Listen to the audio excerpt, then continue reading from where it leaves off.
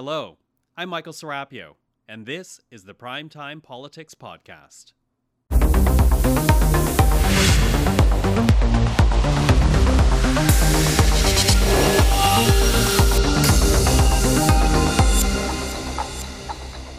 Tonight on Primetime Politics, we'll get reaction to the new National Dental Care Program and a plan for clean drinking water for First Nations communities. This is Primetime Politics. Hello everyone, I'm Michael Serapio.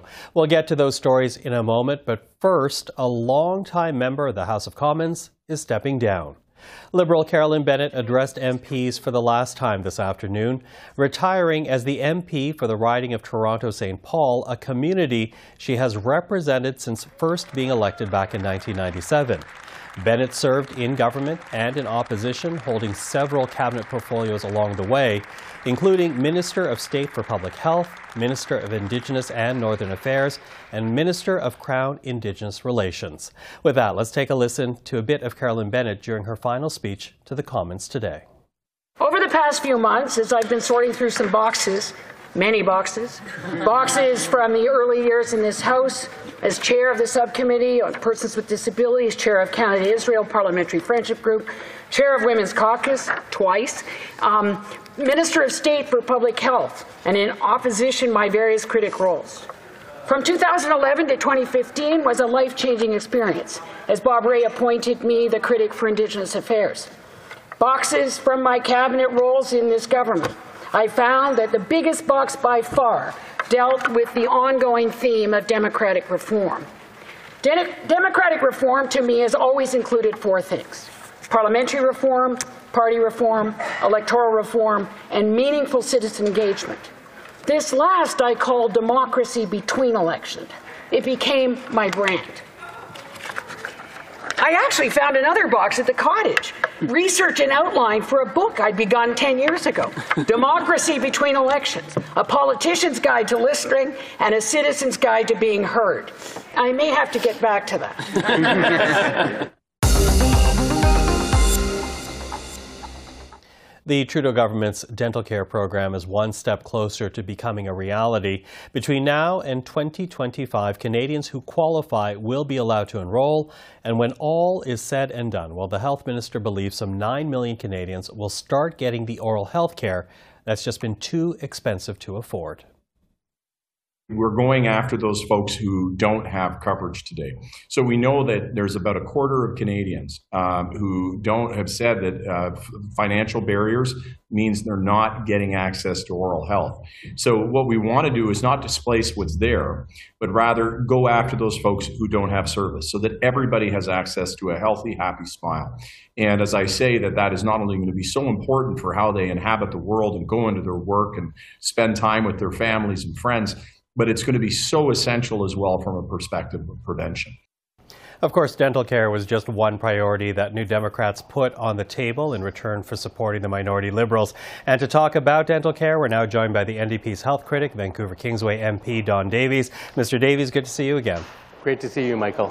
Now, listen, long before your party signed the Supply and Confidence Agreement, New Democrats did introduce a private member's bill for a national dental care program. Why was it so important? Why is it important for your party? You know, I can really trace that back to the 1960s, Michael, when we were creating our Medicare system. Dental care was supposed to be part of our public health care system. But it wasn't at that time because we didn't have enough dentists. And Tommy Douglas in the 1960s said that our dream was head-to-toe health care. So all aspects of it delivered through our public health care system. So it's long been part of the NDP DNA. And the NDP, we were alone pushing this issue on the national agenda. We introduced motions in previous parliaments to have universal dental care available to everybody, and frankly, the Liberals and Conservatives both voted against it. So that's why it was important to us in the Confidence and Supply Agreement to make progress on this. And you know, 32%, that's 1 in 3 Canadians, about 13 million Canadians, don't have dental insurance. And to us, dental care is primary health care. It's not a luxury. It's not a cosmetics issue. It's a matter of fundamental health. And if you don't take care of your mouth, it leads to serious health problems. So we're really excited that we forced the government to act on this issue. Okay, so now here we have it. Enrollment essentially begins now up until 2025. Is this the program that New Democrats had envisioned? Yes and no. I'm very happy with the design of this program. It's a comprehensive basket of services, just like a normative dental plan, everything from x-rays and fillings and bridges and dentures, tooth extractions, gum surgery. Everything's going to be included just like anything else. So I'm happy with that. I'm fairly happy with the fee schedule, because making sure that the dental professionals are happy about this is key to the success. I guess where I'm left a little bit yearning is it's our dream to make sure that everybody has coverage through our public health care system. So to us, this is a down payment on that, a very important one. But this is going to change a lot of people's lives, Michael. I mean, seniors who can't bite into an apple, single moms who can't get their kids to the dentist. This is going to be a life changer for them, and also in a time of great affordability issues, it'll take some much needed expenses off people's pocketbooks at a really important time when people are struggling. Okay, so I hear what you're saying about you see this as a down payment for more down the road, but I do wonder, are you at all concerned that this new national program will encourage provinces to cut back on their own programs or companies to cut the dental insurance available for employees right now? Well, fundamentally, no. I mean, that's a legitimate concern, but I don't think so for a couple of reasons. Provinces and territories are going to sit back and watch while the federal government pays 100% of the cost of covering their residents, their citizens, to get dental care they don't get now. That'll keep those people out of emergency rooms, out of hospitals, because that's where they end up when they don't get access to dental care, saving provinces and territories money. So I think it's a win-win for the provinces and the federal government and territories. In terms of businesses, the most employers provide a basket of services in an extended health plan. They include physiotherapy, pharmaceuticals, massage, and dental care, including cosmetic services. So I think extracting just that one piece of dental care out of those plans will be difficult and not very attractive for a lot of employers. And of course, one thing I don't like about this plan, but is a realistic aspect keeping businesses in, is the means test, right? This is only for families with income under $90,000. A lot of employers cover their employees who make more than that, so it's not feasible for them to drop their plans and have their employees covered by this one. Mm-hmm. Now, before you go, of course, I'm going to ask you about pharmacare, because the week did start out with me reading an article saying that you were still holding out hope that maybe something might be introduced before the end of this week. Do you still have that hope? Well, it's looking dimmer all the time. I did at the beginning of the week think that it's possible. We're in very, very intense and close discussions with our Liberal colleagues, and we're exploring some really interesting ideas to advance the idea of public single-payer pharmacare. So I'm going to work as hard as I can to the end of the deadline, and hopefully that we can get something done, but if not, I'm going to keep at it, because that's also another extremely important healthcare need for Canadians. Mm-hmm. What's interesting is, and you and I were talking about this during your party's convention in Hamilton, just how important it is for you and for New Democrats that pharmacare is essentially is a public system, but here you have dental care relying on an insurance company. Is that a type of compromise that we might still see in pharmacare? Is that still a sticking point here? No, you won't see that in pharmacare. I mean, too much work has been done, Michael, and research and studies on pharmacare, because we know that the only way you get the efficiencies, the effectiveness and the fairness of pharmaceutical coverage is if you fold it into our public system. We have decades of research showing that. The thing about dental care is we don't have that work being done. So that's why the NDP said, look, we don't mind making a down payment on universality for dental care and get 9 million Canadians covered now, and we'll continue our work on that. But for pharmacare, after the Hoskins Advisory Committee report and the report we did at the Health Committee, there's just simply no doubt that that's the only way forward, is to fold pharmaceuticals into our single-payer system. So that's a non-negotiable for us. Is that still a major sticking point, though? Well, our position couldn't be clearer, and you'd have to ask Liberals what their position is. It was Prime Minister Trudeau, after the Health Committee issued our single-payer report, which was by a majority Liberal committee, by the way, his answer was to kick that off to the Hoskins Committee. He created it and asked for Hoskins' advice. The advice came back, do single payer. So, you know, it's a no-brainer to me. It's the only way you save money and cover everybody. So we're going to keep telling Liberals that and hope we can get a piece of legislation that reflects that and makes progress. Don Davies, always appreciate the time. Thank you for this. Thanks for yours, Michael.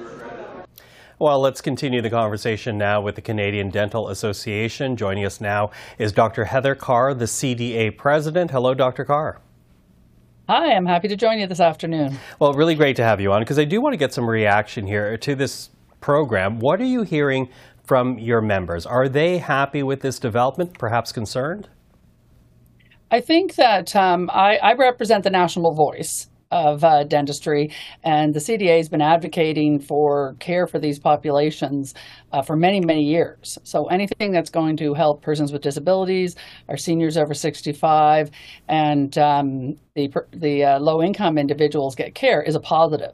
The members are more the purview of the provincial dental associations and territorial dental associations, but I can tell you that my colleagues are I guess cautiously optimistic. There's still a lot of details that need to be rolled out. And I think that once we have all the details, that's when we'll hear a better sense of what the dentists feel. So more details, which I don't think you're alone in that. But what specifically are you looking for here? What questions still need answers for you? Well, I think that the Canadian Dental Association did a policy paper back in February 2023, and we asked for certain criteria to be met in this plan. So we want it to be patient-centered, a holistic plan, allow individuals to stay with their own dentist of choice, be carried out through existing offices, which it does appear that you'll be able to go to a dental office. But it also has to be prevention-based, because we all know in dentistry you want to catch things early, and you want to prevent disease rather than wait until someone's in pain. And the other concern that the Dental Association has proposed, the Canadian Dental Association, and I would say this would be supported by the provincial and territorial dental associations, is that you want something that's got a reasonable amount of administration.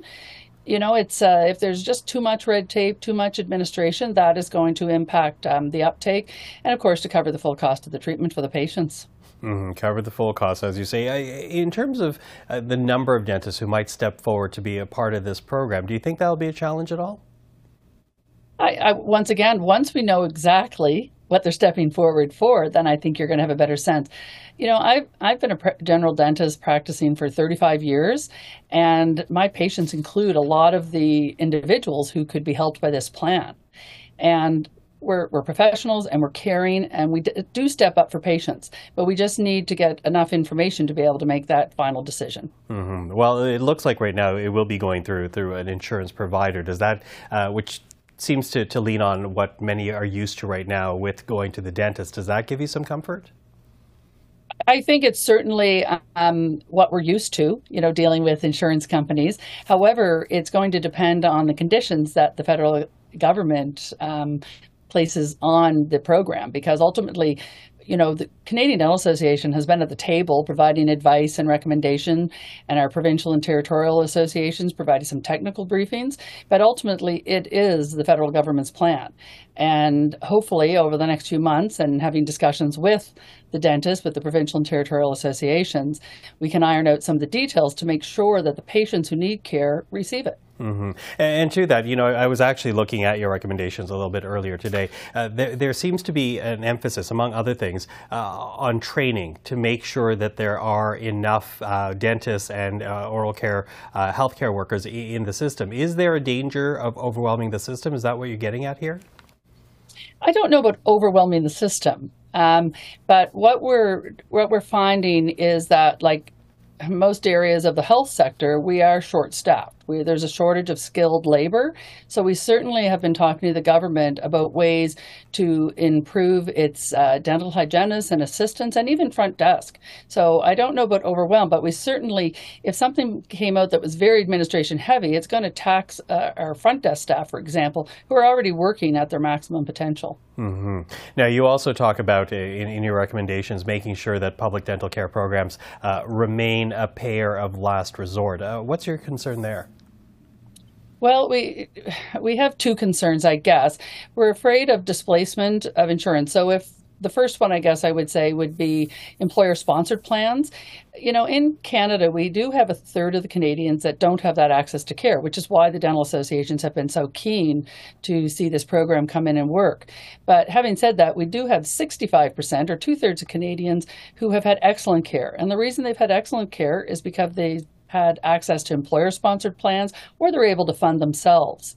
And the other concern would be, and so if the provincial plans, I know the federal government is still negotiating with them, because in some cases the provinces have very lean plans, in other cases they're excellent. But our concern would be if, for example, if employers who are facing a lot of economic challenges decide that, well, my employees don't need dental benefits anymore. There's two concerns, really. I guess one is that maybe the federal plan is not going to be as good as what they receive from their employer. And secondly, if those individuals are displaced onto the federal program, will it be sustainable? They could go from, say, 9 million Canadians to 17 million. So the bill would be a lot higher for them if they're not looking at ways to prevent that from happening. Mm-hmm. So as you said right off top, a number of questions that still need answers, a number of concerns as we watch this progress. So, you know, the plan here is to enroll people gradually, as you know, and the bulk of eligible Canadians should be enrolled by the start of 2025. So I'm kind of wondering from perhaps as the CDA role, but also you as a frontline worker, how will you know this program is a success or a failure? Well, I think it's going to be a success or failure if the patients get the care they need. So in other words, if we can get the patients in, and if the dentists enroll as providers for the plan, that if the government has provided this plan and we get those discussions done and the details ironed out, then we'll have success. If we get a good uptake by the dentists and by the patients, I think then the government considers this is a monumental investment. I mean, it's something that we never imagined would happen in my career, but it has to be done right. And the federal government has an obligation to deal with both the patient end of it and the dentists to make sure that it's a fair program for everyone. Dr. Heather Carr, really appreciate the time this evening. Thank you for that. I'm happy to. And if there's any other questions, please feel free to reach out. Time now for a look at the other stories making headlines today. Canada is calling for efforts towards a, quote, sustainable ceasefire in the Israel-Hamas war. The government issued the statement earlier today with Australia and New Zealand. Prime Minister Justin Trudeau says he outlined Canada's position to the Israeli Prime Minister Benjamin Netanyahu. We are committed to working with partners in the region and around the world towards an enduring two-state solution. Canada is committed to ensuring that Israelis and Palestinians get to live in peace and security within internationally recognized borders in peaceful and successful states. Meanwhile, the UN General Assembly voted to demand a ceasefire, which Canada supported. It comes after the United States vetoed a similar resolution last week at the UN Security Council. Now, while Security Council resolutions are legally binding, the General Assemblies are not. The NDP wants House of Commons Speaker Greg Fergus to be disciplined, punished for recording a video tribute in his speaker's robes in the House to the former interim Ontario Liberal leader John Fraser. Now, the party is not calling for him to resign, but says it will table a non-confidence motion if it happens again. So what we're saying to the Speaker by taking these tough disciplinary measures is this is not to happen again. And if it does happen, we have the ability to table and to move in a substantive motion, and we certainly will be doing that if this ever happens again. Julian adds he wants to see clearer rules on partisan activity in the Speaker's briefing packages. A House committee studying the issue is expected to report back by Thursday. The Conservatives and the Bloc Québécois, for the record, have called for Fergus to resign. And finally tonight, Ottawa is launching consultations for a standardized housing design catalog with the goal of speeding up the construction and delivery of homes. Housing Minister Sean Fraser says it's an idea harkening back to Canada's past. We are living in a housing crisis, but it's not the first time Canada's been here. After the Second World War, when many thousands of soldiers were returning home to be reunited with their families at once, Canada faced enormous housing crunches. One of the tools that was deployed at the time to respond to the challenges they faced at that particular point in time was the development of simple pre-approved designs. Consultations are expected to start next month, and Fraser says he hopes to have the catalog ready for builders by next fall. The Trudeau government touts it as a framework to ensure clean drinking water for First Nations communities. Known as Bill C-61, the Act not only aims to set out new water standards, it also wants to create a First Nations Water Commission, a body that would ensure an Indigenous voice is always at the table when it comes to water stewardship. The AFN has worked diligently to ensure that legislation contains the necessary minimum requirements as articulated by First Nations. This involved expanding the bill's mandate to remove the restrictions and incorporate necessary financial, governance, and rights-based language reflecting the needs and perspectives put forward by First Nations across Canada. The development of this legislation is critical to the quality of life and self-determination of First Nations. Joining us now is Jenica Atwin, Parliamentary Secretary to the Minister of Indigenous Services. Ms. Atwin, thank you for joining us tonight. Oh, thanks so much for having me. Now, if this bill is passed, Bill C-61, it would change how water in First Nations communities would be managed. It would change how it's protected. Could you walk us through how you see those changes working out when you compare it to what exists right now?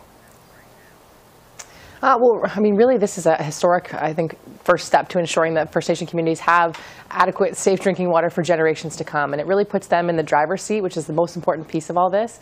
And through extensive consultations, it's really about creating the table so that all levels of government can come together and ensure that this is not a crisis that we continue to see in this country. So it's a great day. Again, it offers those tools to the Indigenous leadership and communities themselves. It holds the government accountable as well, and our responsibility here and what we need to continue to do to be good partners. And again, it just affirms the inherent right to access to clean drinking water in Canada. Okay, let's break that up a little bit and begin with this clean drinking water. Of course, your government committed to ending boil water advisories across the country. The work is still being done. But how does this ensure clean water for generations to come, as you put it? I think for me, one of the most important pieces is actually the fact that it's got adequate funding built in. And so that piece has always been a bit of a hurdle, in all honesty, in ensuring that communities have the resources that they need. So this is going to go towards funding wastewater infrastructure projects, which we've seen across the country. Of course, we still have a few long-term boil water advisories that need to be addressed. So it's allowing, again, the tools for communities to have them front and center and to have those supports and partnerships and to bring provinces and territories into that conversation, because oftentimes it's that convening piece that's been missing. So this really puts Indigenous communities and leadership in the driver's seat, and to ensure that, again, that fiduciary responsibility, that accountability is there for the government to really work with them. Okay, accountability. What happens if a First Nations in this process feels that the obligations as outlined in this bill are not being met by the government? Well, so there's mechanisms within the framework that's outlined in the bill that provides for that accountability, where the federal government will have to be there. We'll have to answer to that. And really, what I think I see is the main piece about this legislation is that it shows that good faith. It shows that we are willing to be there. So I hope it's going to prevent what we've seen in the past, which has been decades of really lapsing our responsibility to look after First Nations drinking water and clean and safe access, especially again including waters that are adjacent. So it actually goes into the source water as well, which is a really big piece that wasn't actually included before. So I think considering all of that, again, it pulls all of those partners together to that same table, and that's really what the big difference is here. Okay. Now, part of what you touched on is this idea of First Nations having this self-determination, the self-government when it comes to water. How do you ensure this survives beyond your government, though? And I know that's the intent here, but how do you ensure that this is actually in perpetuity and not for just the term of your government sitting in power? Well, I think, again, that's what's so historic about this legislation is it puts this in place for generations to come. There's not going to be this easily to be able to pull back from this kind of agreement. And again, it shows the good faith for our partners, provinces and territories. So this is not something that's going to be easily wiped away. This is to ensure, for future generations that this is something that will in perpetuity be protected. Again, that inherent right to access to clean water. So it's not something that can be taken away. So we needed this legislation. We needed those legislative tools to enshrine this into law. So now that First Nations have that assurance. Okay. Now, can you talk to us a bit more about the consultation, though? You say it was widely consulted in arriving to this process, but, there has been some criticism. Some First Nations leaders saying that they actually didn't know about this until it was actually announced by your government. So, consultations have been open since 2018. There's been an online engagement process. Draft legislation was actually shared with First Nations communities across the country on more than one occasion. There was a consultation committee that was put together as well. And so these are all important pieces. I think that it's important to know that there's still opportunity for consultation. So we have the parliamentary process, we'll have debate, we'll have committee. We want to hear every voice throughout the country on this because it is so important. We know that some are very happy with what we're seeing through this legislation, some not so happy, and that's okay. We're working towards this, together, and I think that really is in the spirit of partnership and reconciliation. And consultation has to be the key. I think there's lots of lessons that can be learned from this for other departments and government as well. So it's really, for me, it's showing that process is ongoing, but it really is historic consultations when it comes to this legislation. Mm-hmm. Are you surprised then by some First Nations leaders who say that they were never consulted? I am a bit surprised, and I look forward to having those conversations with them. This is a new role for me, and so I'm really eager to build those important relationships. And so, happy to hear them out, because again, every voice is going to be important to be heard on this. Mm-hmm. Now, are you worried, though, that this kind of early criticism, skepticism might actually harm the process in trying to get this bill passed? I really don't. I think it's going to add again to that debate process that we'll be going through. We'll be hearing from partners across the country. You'll be hearing about those who are, again, very much in favor to explain why and how it actually supports their goals of self-determination moving forward. So I hope that through those discussions, we'll all come together in consensus and realize just how important this really is for Canada. Okay. Jenica, Atwin, I really appreciate the time today. Thank you for that. Thanks so much for having me. And that is our program for this Tuesday evening. I'm Michael Serapio. For everyone here at CPAC, thank you for watching. Primetime Politics will be back tomorrow. And coming up is Esther Bégin avec l'essentiel. But as we leave right now, we do want to play a bit more of Carolyn Bennett as she announced her retirement today and shared a part of this speech to the House of Commons.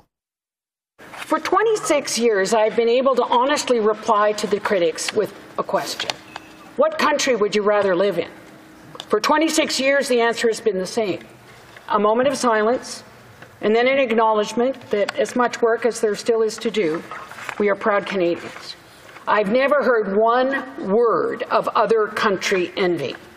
So I will miss my amazing parliamentary colleagues. I think we remember that moment in the House this fall when President Zelensky from Ukraine quoted Governor General Mary Simon with a word in Inuktitut. Ajwianata. Don't give up. Stay strong against all odds. In these difficult times, I have every confidence that we will continue to fight together to make the best country in the world even better. Merci, miigwech, thank you, Ajwianata. Bravo. Bravo.